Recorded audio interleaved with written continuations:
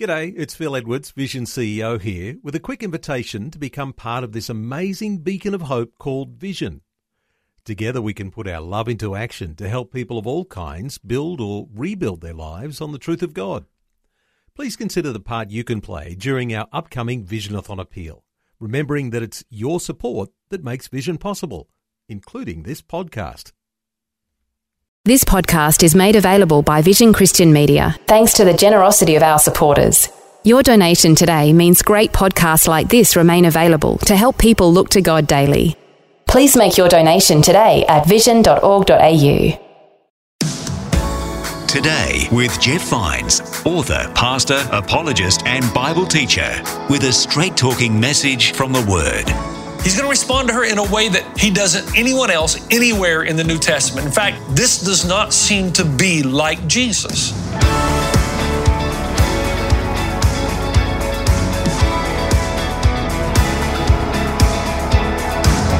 Today with Jeff Vines. Hi and welcome. I'm Bill. Thanks for joining me on Today with Jeff Vines. In this message, Pastor Jeff is looking at the story of the Canaanite woman found in Matthew chapter 15, verse 21. Jesus acts in a strange way in this passage. It's very unlike the Jesus we expect. And as we get into the passage, hopefully it inspires us to move deeper into our faith in Jesus and move closer to God. Let's get into the message now on Today with Jeff Vines. We're going to start a new series this weekend called Move.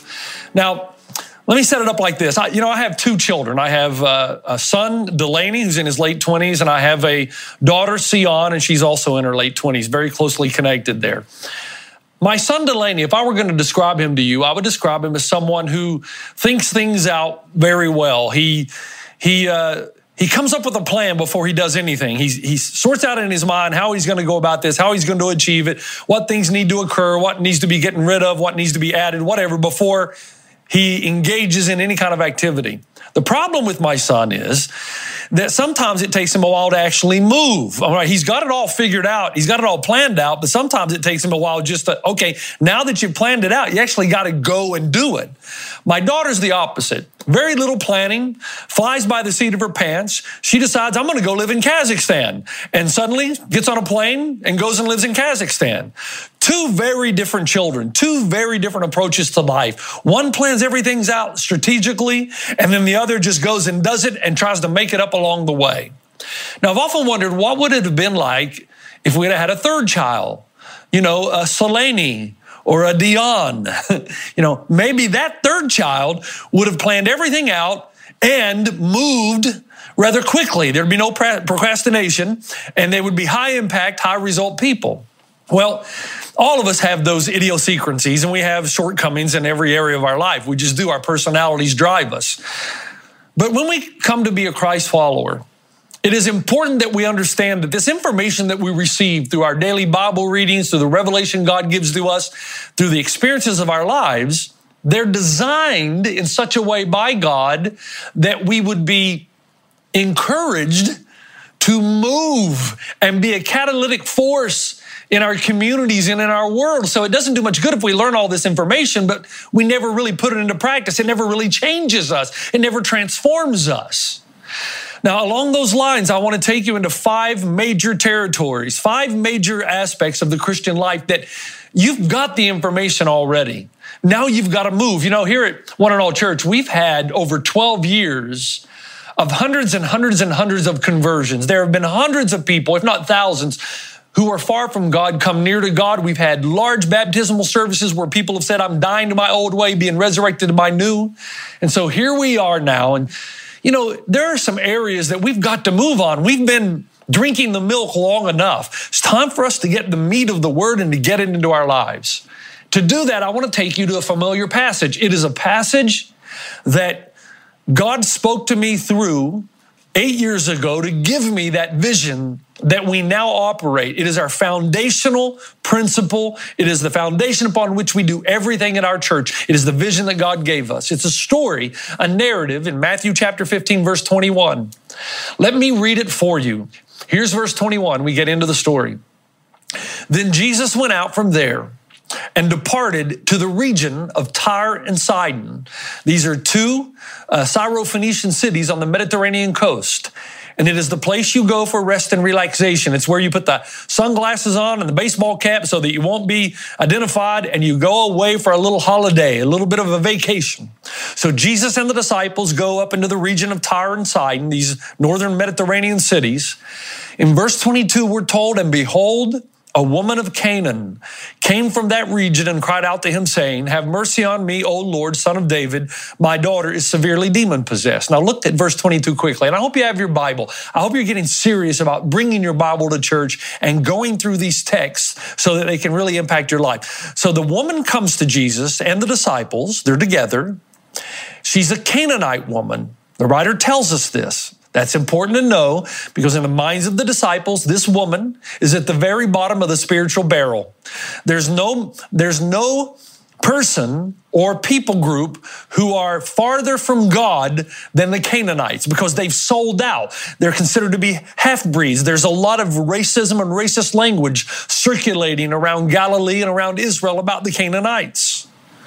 So this woman, who is not in a good light concerning the disciples, comes to Jesus. And the Bible says she goes right to the master. She recognizes him and she says, oh Lord, this is the word kurios, master, teacher.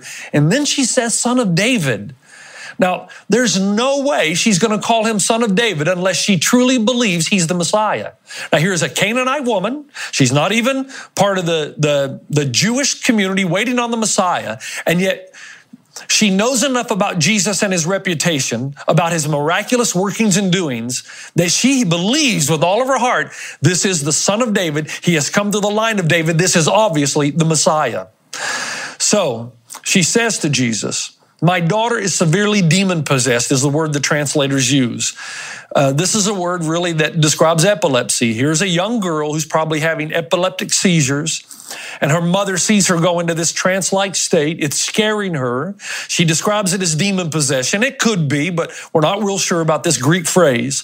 Whatever's happening, this daughter of this woman, and obviously this mother loves her daughter so much, she's concerned, and it's a great possibility without medication that she's afraid her daughter's going to die. So she comes to Jesus. Now, quickly, right from the get-go, we learn that in Jesus' time, the disciples had placed certain people in certain categories and believed that they were not worth talking to, that they were not worth trying to bring far from God, near to God, that they were so far from God that you were wasting your time even to enter conversations with them. I want to make sure that we understand how that would apply today. This is how a Democrat would look at a Republican, or a Republican, a Democrat, or Trump at Pelosi, or Pelosi at Trump, or a non-religious person to a religious person, or any other entity that you can think of in our modern day world that's so divided, how we give up, how we shame, how we cancel each other out. Well, the disciples had shamed and canceled out the Canaanites. She comes to Jesus with a great need. Verse 23 says, when she tells Jesus of her great need, that Jesus answers her not a word. It's verse 23. In other words, Jesus ignores her. Now, I got to tell you that scholars have been looking at this passage for years and years. It's very difficult because Jesus is going to respond to her three separate ways. He's going to respond to her in a way that he doesn't respond to anyone else anywhere in the New Testament. In fact, scholars struggled with this text for a long time. This does not seem to be like Jesus. This woman has a great need. She's terrified. She acknowledges Jesus as Lord, Kurios, Son of David, Messiah, and yet he turns his back to her. And then the disciples, to show you how unloving they are and how they don't get this, they go to Jesus, and the Bible says they said to him, send her away, for she cries out after us. Now, first of all, she's not crying out after us. She's not interested in the disciples. It's a bit grandiose on their part. She's crying out for him. And Jesus doesn't respond to her. It's almost like Jesus says to the disciples, good call, guys. I don't really have any time for any Gentile female riffraff. Just send her away. And yet he doesn't. Now, what's interesting here is you have to wonder if the disciples have learned anything at all from the teachings of Jesus. Because over in Matthew chapter 5, Jesus had already told them, if you love only the people who love you, what reward do you have? Are not even the tax collectors doing that? And if you greet only your own people, the people who are like you, what are you doing more than others? Do not even the pagans do that? Be perfect, therefore, as your heavenly Father is perfect. I assume that being perfect means that you are kind and you reach out to all people, as God reaches out to all people. And as we've said in the past, causes his rain and his sun to rain down and to shine on both the righteous and the unrighteous. Then we come to verse 24, and Jesus gives her a second response. Jesus answered and said, I was not sent except to the lost sheep of the house of Israel. So first, Jesus ignores her. And second, do you know what he does? He says, I wasn't sent for her kind. That sounds pretty racist, doesn't it? I wasn't sent for her kind. Now, if you're the disciples, you would think that one of them at least would say, wait a minute, what do you mean by that? You just healed a Roman centurion's son. A Roman centurion, they're not our kind. In fact, they rule Israel with an iron fist. And you said there'd be many who would come from the east and the west at the great banquet table of God. So what do you mean you weren't sent for her kind? And what about the Samaritan woman that you spent like hours talking at the well about her marriages? I mean, that's uncouth. You don't do that in our society. What do you mean you only came for a certain kind? But no disciple speaks up. Then we come to verse 25. Then she came and worshiped him. Now, I'm surprised she still stayed around. I'm surprised she's not bolted already after being ignored and then said, I didn't come for your kind. But the Bible says that she proskuneos. That's a Greek word that means to bow down and kiss the feet of Jesus. And she says once again, Lord, help me. And verse 26, but he answered and said, this is Jesus' third response to her. It is not good to take the children's bread and throw it to the little dogs. So Jesus goes from ignoring her to saying, I wasn't sent for her kind, to calling her a dog or comparing her to a dog, which is the absolute worst insult you could ever give someone in Jesus' day. It was as if to say that you're no better than a scavenger dog. You don't really have a home. You don't have any parents. Those racist Canaanites. Now in verse 27, she's an incredible woman because she's not deterred. And you wonder why. Why does she not bolt after Jesus ignores her, says, I wasn't sent for your kind, and then refers to her, compares her to a dog?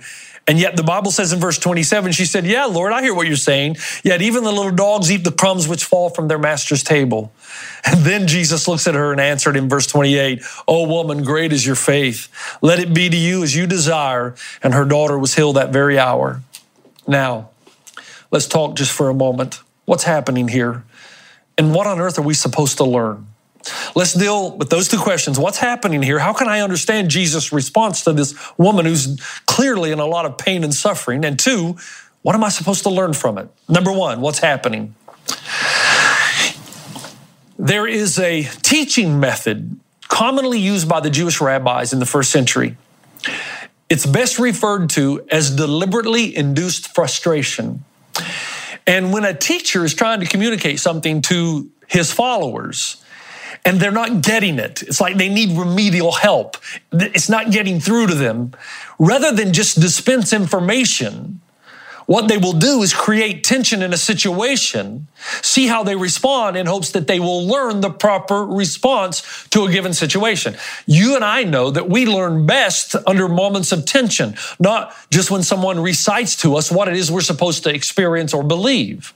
For me, some of the deepest theological truths were learned when I had great difficulty harmonizing truths that I found in Scripture. For instance, how could I harmonize a loving, merciful God with the pain and suffering and the evil that I see in this universe? When I was confronted with that question, that causes you to go into a shell and to do deep contemplation and research until you can come to terms with this seeming tension. I remember, and I've used this example before, when I was in Zimbabwe, I was traveling down to Msvingo, and we were in a drought. And as I got out into the rural areas, the bush roads, you would see little children with swollen bellies because of hunger. I was 22, 23 years old at the time, and I remember pulling over to the side of the road, and I was struggling with God. God, where are you? How can you be a good God of love, care, and mercy? Look at these kids, they have no food. And that started something in me to try to harmonize what I was seeing in the real world with what I'd been told about God. And that's where I actually started doing a lot of research about growing seasons in Zimbabwe and crops and food. And I learned that Zimbabwe has enough food in the country to feed the country 10 times over. But the evil Mugabe regime would take the corn and the maize and whatever they grew in the country and sell it outside the country for foreign exchange. And he would pad his Swiss bank account while his people starved to death. So it's like God said to me, I have provided more than enough to feed this world. It is the corruption of man, the sin of man. And so we learn truths, deep theological truths, when we are forced into situations of great tension. Another good example is when I tried to harmonize or tried to figure out how it is that we Christ followers could actually believe the Bible is the Word of God. I remember talking to God when I was younger, and I say, God, you could make this a lot easier. When anybody opens the Bible, how about an angel popping out, and saying, this is the Word of the Lord? Wouldn't that be cool if every time you open a Bible, that an angel would just pop out and say, this is the Word of the Lord? And then I started doing research on how we could know and how we could trust the Bible to be the accurate reflection of not only what was originally written, but what actually took place in history. Now, that's another sermon, and I've done those sermons. But for now, the point is, great teachers don't just dispense information. They create situations that force those who do not yet understand what they're trying to teach to come to terms with what they're trying to teach on their own, so that it goes deep into your spiritual constitution and it becomes a way of life. Now, what's Jesus doing here? The disciples don't get it. They don't get that God's heart is for all people. See, they've classified people. These are very bad spiritual people. These are medium, and these are good. And only the good ones deserve to hear the good news Jesus comes to bring. How many times did Jesus say, I did not come to save the righteous, but the unrighteous? I did not come to heal the well, but I came to make well the sick. Over and over, Jesus tries to give them parables, but they're just not getting it. And now he creates for them a situation in hopes that one of them will cry out. I can see it happening like this. Jesus is there. The woman comes to him. He has compassion, but he says, okay, this is a great time to test the disciples to see if they're learning anything. So he ignores her in hopes that one of the disciples will speak up and say, Jesus, why are you ignoring this woman? Can't you see she's in deep pain? But they don't. They just say, send her away. Jesus says, okay, maybe I'm going to have to be a little bit more harsh. So he says, well, I really wasn't sent for her kind, in hopes that one of the disciples would speak up and say, what do you mean? You told us that no one's too far from God that they can't come near. You told us that whoever calls on the name of the Lord, you didn't say anything about race or some certain people group or someone at the bottom of some spiritual barrel that could never reach the top, but no disciple does. And then Jesus takes drastic measures. And what impresses me in Matthew 15 is that Jesus seems to be willing to hurt someone who's already hurting to get his message across. This makes this message paramount. It makes it so important that Jesus is willing to risk hurting this woman for the sake of these disciples who are going to go out and change the world, for their sake of understanding this truth that God's heart is for all people, especially those you think are at the bottom of the spiritual barrel. Now, there is something that happens in the text as well that kind of clears this up, because Jesus says, very important part of the narrative, Jesus says, I was not sent except for the house of Israel. Then he says, it is not right to take the children's bread and throw it to the dogs. When Jesus speaks to the woman this way and to the disciples, he uses the diminutive form of dog and bread. So here's basically what he's saying. You don't see in your translation, but he's basically saying this. And I can see Jesus winking at the woman, saying, just hold on, I need to teach these disciples something. Otherwise, I see her bolting long before we got to this point. So I think somehow, even though we can't see it, that Jesus is working with her to teach them a lesson, and she's cooperating. Because he says, it's not right to take the children's bread and throw it to the dogs. She responds immediately by using the diminutive form. She picks up on Jesus using that smaller form. In other words, Jesus says, it's not right to take breadcrumbs and throw it to the doggies, the little doggies. Now, she picks up on that and she responds by saying this. She says, yes, Lord, but even the little doggies deserve the little crummies that fall from the table. That's how it's actually written in the original language. So she knows Jesus is softening this for her sake, but at the same time trying to get through to the disciples. Jesus is so impressed of her knowledge and her acceptance of who he is that probably goes far beyond even the disciples at this point. And he says, woman, you have great faith. Your faith is so great that I'm able to do this. And your faith is so great, even though I'm talking to you this way, you know, you trust in my goodness and you know I'm going to give you what you're asking for. Thanks for joining us on Today with Jeff Vines. That's a good place to pause for now. We're hearing about the Canaanite woman, and her faith is pretty inspiring. Next time, we'll finish unpacking this test that Jesus gives the disciples and looking at what we can take away from this passage. It's Matthew chapter 15, verse 21. Now that's what's happening. Now what are we to learn? That no one, absolutely no one, is so far from God that they can't be reached. God's heart is for those who we believe is at the bottom of the spiritual barrel.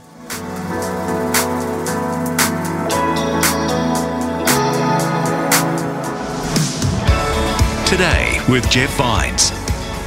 For more from Pastor Jeff, head to vision.org.au/Jeff Vines.